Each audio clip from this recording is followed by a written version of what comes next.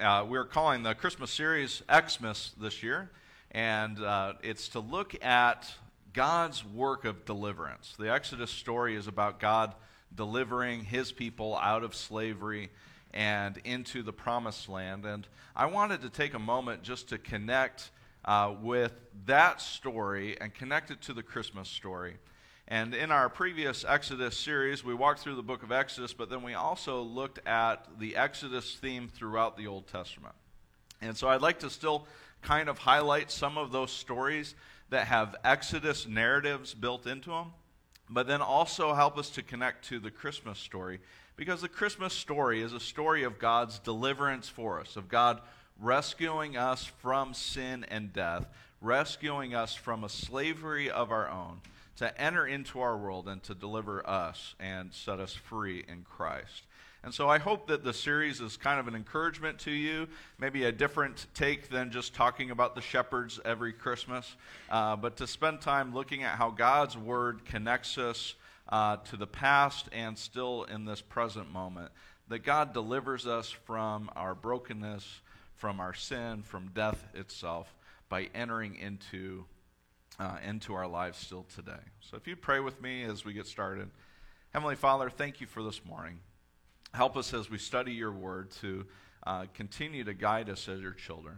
Lift us up, Lord. Help us to see not just connections for connection's sake, but to know that we are still connected with you through this story, that this story that we are reminded of is our story. Lord, that we are shaped by you, renewed by you, given a spirit by you to live and walk and have life today. And so, Lord, I pray that it would strengthen us and encourage us. For those far from you, they would be brought near. For those who, Lord, need a word of comfort and encouragement today, Lord, that it would lift them up to know that you hear our prayers, you remember us, and you love us. And Lord, for everyone in between, just navigating life and navigating Christmas and the busyness of the season, Lord, help us to hear from you today, that we would be encouraged to walk faithfully. Lord, we love you so much. We praise you. It's in Jesus' name. Amen.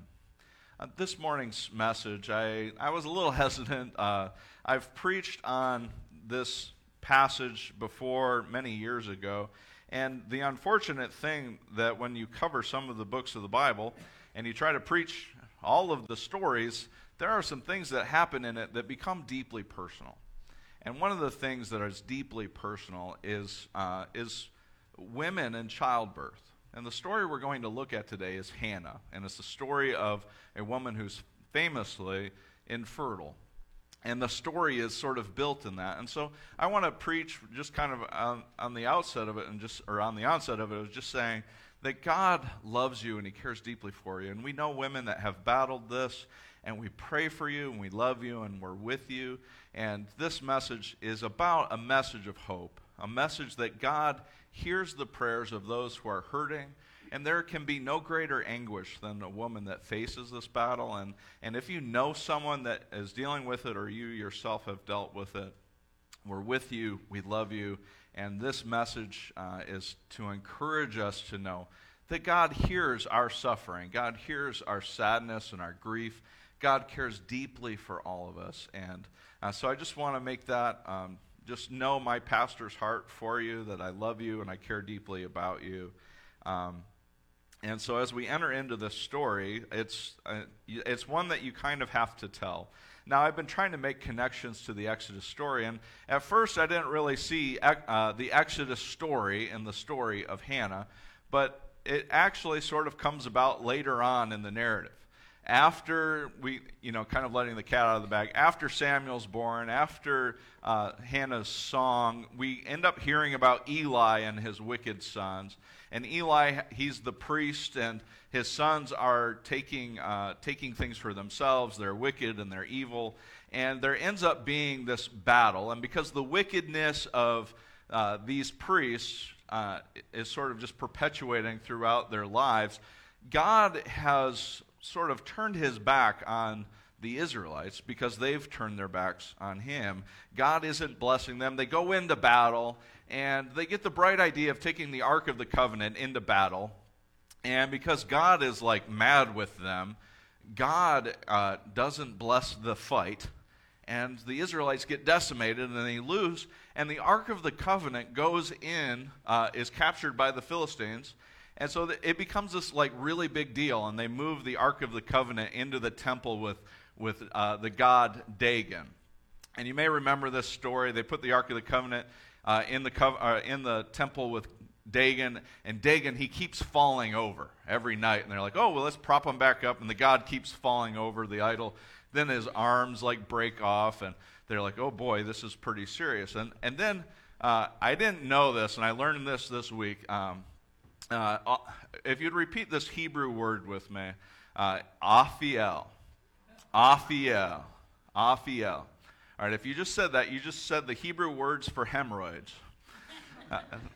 It's translated as tumors in the text, but it's hemorrhoids. It's there in the Hebrew. I promise. I just learned that this week, and I thought, I'm going to play a mean trick on them and get them all to say the Hebrew word for hemorrhoids. So I know I have the maturity level of a 5-year-old, but that was fun for me, so thank you. And so, like anyone, so the entire group of people, they all were getting these tumors, and they were saying, this is completely miserable. We need to get the Ark of the Covenant out of here. And what they do is they remember the story of Exodus.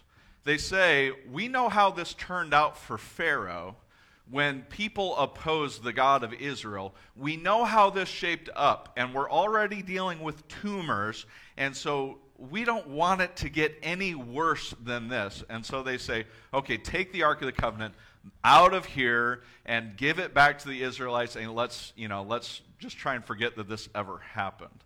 And so that's sort of the Exodus story in a way. Only it's the Israelites, they're the ones that go into a foreign nation, and it's God who shows up big time to deliver them. But in this case, and it wouldn't be the last time that God does this, but in this case, God will go into enemy territory. God will show himself greater and stronger than the god Dagon and any other gods that they've worshipped in the land of the Philistines. And God is showing himself greater than all of them. And so God enters in, and then God is sent back home. God enters into foreign land. God enters into the land of the enemy so that he can suffer for his people, and he is drawn out of it. But before all of that takes place, there is a woman who is going through a terrible ordeal. Her family life is not ideal whatsoever. Her name is Hannah. And her husband, we interpret the story as is Hannah was married, and her husband and her, they tried having children and it wouldn't happen, and so he ended up getting a second wife, and her name was Peninnah. And she could have children, and she made the life of Hannah miserable. And no matter what her husband did to shower gifts on her and bless her and care for her, no matter what he did, there was still this sort of turmoil of her suffering and not being able to have children. And so each time they went to, each time as the year came around that there would be the blessings being doled out for having children, it would just be this painful reminder of the shame and the hurt that she was experiencing.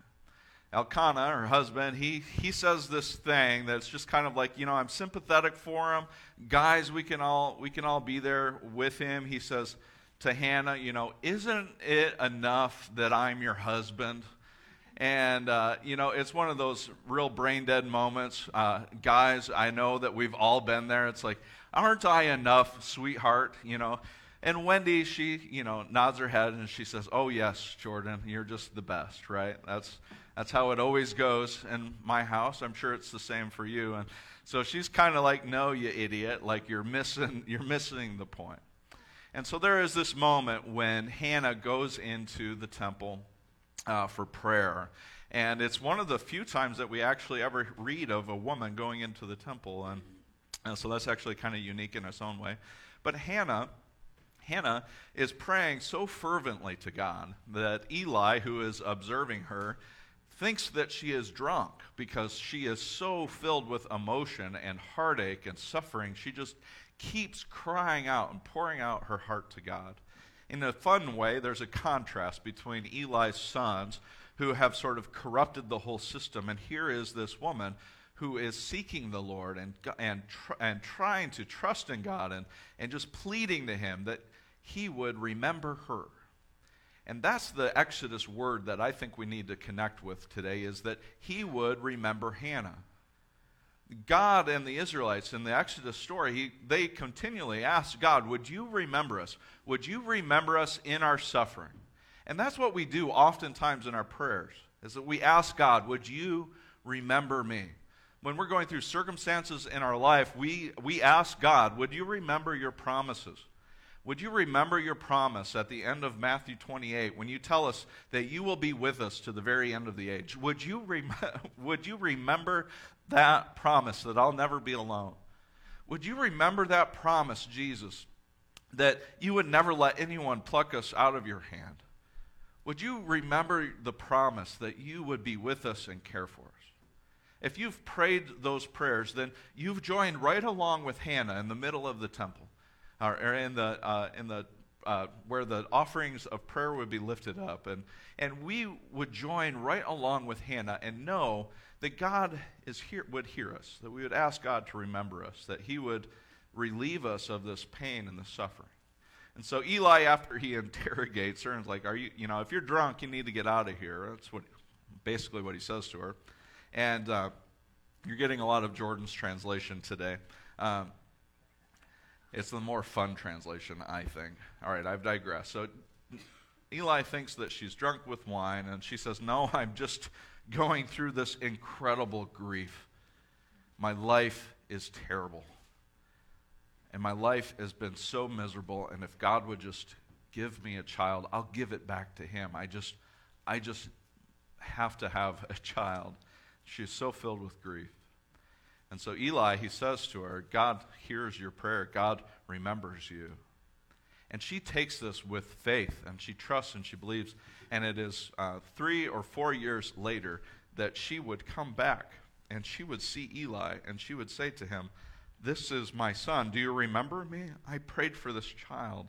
I prayed for him, and his name is Samuel. And he is this gift of God to me, and I want to give him back to the giver, just as I promised. And so Samuel would be given to the temple, and he would become a priest, and he would function there, and the story sort of continues on. And Samuel would be the guy that would seek out Saul to be king, and then Samuel would be the one who would seek out David to be king, and God would use Samuel in his life to bring about his purposes and sort of restore to them the way of God. He would call them back and say, we've lost our way. When the Ark of the Covenant would be in the land of the Philistines, he would say, we need to repent. We need to turn back to God. We need to get rid of all of the idols that we've allowed to infiltrate into our lives, and we need to go back to him. And so God would use Hannah in the midst of her suffering and hurt. God uses this woman to sort of reorder and restructure Israel and restore them back to God in a relationship with him. God is always in the business of using the lowly and lifting them up to change his creation, change the lives of the Israelites, change your life. God uses the lowly to lift them up. And what I want you to hear today, in the midst of all of that story, is a song that Hannah sang in light of God fulfilling her promise, God fulfilling his promise. Hannah, she prayed and said in 1 Samuel 2, my heart rejoices in the Lord. In the Lord my horn is lifted high. My mouth boasts over my enemies, for I delight in your deliverance. There is no one holy like the Lord. There is no one besides you. There is no rock like our God. Do not keep talking so proudly, or let your mouth speak such arrogance, for the Lord is a God who knows, and by him deeds are weighed. The bows of the warriors are broken, but those who stumbled are armed with strength. Those who were full hire themselves out for food, but those who are hungry no more. She who was barren has borne 7 children, but she who has had many sons pines away. The Lord brings death and makes alive. He brings down to the grave and raises up. The Lord sends poverty and wealth. He humbles and he exalts. He raises the poor from the dust, and he lifts the needy from the ash heap. He seats them with princes and has them inherit a throne of honor. For the foundations of the earth are the Lord's, and on them he has set the whole world. He will guard the feet of his faithful servants, but the wicked will be silenced in the place of darkness. It is not by strength that one prevails. Those who oppose the Lord will be broken. The Most High will thunder from heaven. The Lord will judge the ends of the earth. He will give strength to his king and exalt the horn of his anointed. If you were to take up this text and you overlay it against what Mary says, you will see a connection between the two in surprising and wonderful ways. I read Mary's song at the opening of our service, and I'm sure that you remember every word that I said, but there are a few connections that are there, and that God will exalt the lowly. He rejoices in salvation. The proud are humbled. God's sovereignty is pointed out. The poor are lifted. And then there is the hope of the resurrection, raising up from the dead, and the anointed one will deliver God's people. There are these cool connections between the two texts, and what I want us to see this morning, what I hope you would see, is just the importance of what she is saying in verse 6. In 2:6, the Lord brings death and makes alive. He brings down to the grave, and he raises up. For her, in her context, what she is saying, she doesn't know anything about Jesus. This is not on her purview. She's not seeing that. What she is seeing, what she's talking about, is her own womb. She is saying, this has been a dead part of me, and God has made it alive. This has not been able to bring life, and God is bringing life from it. And so she celebrates that God does these sort of grand reversals. When you celebrate God, when you think about God, one of the things that I think we sort of neglect or forget or just kind of, we don't really bring enough out of it is that God is in the business of doing grand reversals. God is in the business of interrupting and disrupting lives and restoring and reordering life. God breaks up the disorder and the brokenness and death, and he does these grand reversals. And in Hannah's words, she is saying there has been death, but now there is life. There has been hopelessness, but now there is hope. God is a God who takes the grief and the sorrow and the brokenness, and he does these grand reversals in our lives to give us hope and strength and courage in the moments that we're feeling most broken and most hurt. And so she goes to God in her despair and her angst, and God lifts her up and raises her up. And she says, I have been filled with death, but now there is life. My life has been broken, but now I see God remembering me and caring for me. And so we need to look at our own lives and our own hearts and know that God is working in our lives, that God is working in your life, that in the midst of your suffering and the hurt, that God is a God of grand reversals. And so her song is a celebration that God acts, that God remembers, that God is faithful, that God cares deeply. And so we can, as Christians, remember the promises of Christ, to know that he too remembers us, that he is also with us, and he cares deeply for us. So as we make connections to Exodus and we make these connections to Christmas, the story sort of progresses along. Samuel, who's born, he ends up going to the temple. Jesus, when he's born, he ends up going to the temple for worship. So there's some connections there. There's a barren woman in Luke's story. Who's the barren woman in Luke's narrative of the Christmas story? Elizabeth. Elizabeth is barren. And somebody sings a song. Who sings a song in Elizabeth's story? Zechariah sings a song. So there's a whole bunch of connections that are just cool, and I don't know what we do with them. I've thought about it. It's like, God, I got nothing. But there is a connection. There is something that we cling to. And it's this song that she sings that for the very first time there is a concept of one who is coming who will right the world. This is the sort of first sign that we get that there would be one who would come to set the world right. He raises the poor from the dust and lifts the needy from the ash heap. That's verse 8. And verse 10, it is not by strength that one prevails. Those who oppose the Lord will be broken. The Most High will thunder from the heavens, and the Lord will judge the ends of the earth. He will give strength to his king and exalt the horn of his anointed. Samuel would anticipate King Saul and King David, but what he really anticipates is King Jesus.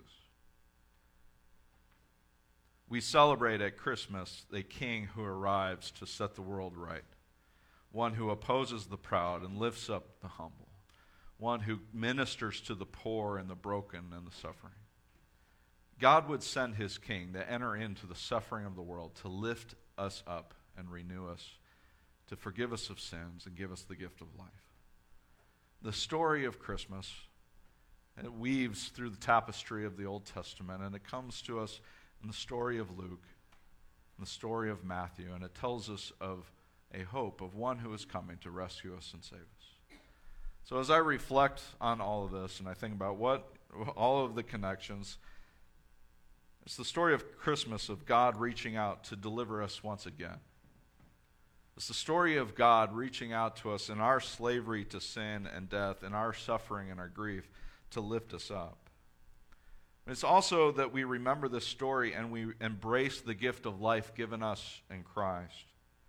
We exalt God and we remember his faithfulness to us. And for me, it's joining with people who, in light of what God has done, they sing songs. Moses, at the end of the Exodus journey, he sings a song. And then Miriam, she sings a song. And Miriam, we kind of forget about her. She's sister to Aaron. She sings a song in Exodus 15:21. Sing to the Lord, for he is highly exalted. Both horse and driver he has hurled into the sea. She just sings a simple song. But the song is about God delivering them from slavery. God being greater than the enemy. God being stronger than what opposed them. She sings to the Lord, and he is highly exalted.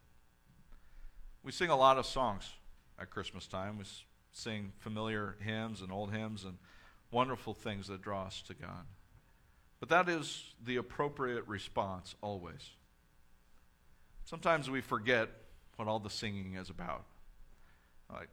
I don't know that we do this necessarily in our minds, but it just sort of feels like sometimes, well, we got to go to church and we got to sing because that's what's expected. And I think that we need to shift our thinking, if that's kind of the rut that we find ourselves in. We come and we sing because God is worth singing about. What he has done, what he did for Hannah and for her to respond in song, what he did for the Israelites and for Moses and Miriam to respond in song, what he did for Elizabeth, for Zechariah to respond in song, what he did when he told Mary that you would be given a child who will rescue Israel and rescue the world from sin and death. Her response is song. Our response is to exalt God. And man, it makes us feel uncomfortable sometimes when we're singing and we can't find the tune. Or when we're singing and we don't always know all of the words, or if the music's not exactly our style and our taste. But it's not about any of that. It's about the God who's worthy of celebrating and exalting and lifting high. It's about praising him because he's set us free. He's rescued us. And our connection this morning is just to connect ourselves to the song of deliverance, celebrating the strength of God, the salvation of God, his faithfulness to his own covenants, his remembering of you in the midst of your grief and your sorrow. there are 10,000 reasons and so many more that we would celebrate God and lift praises to him.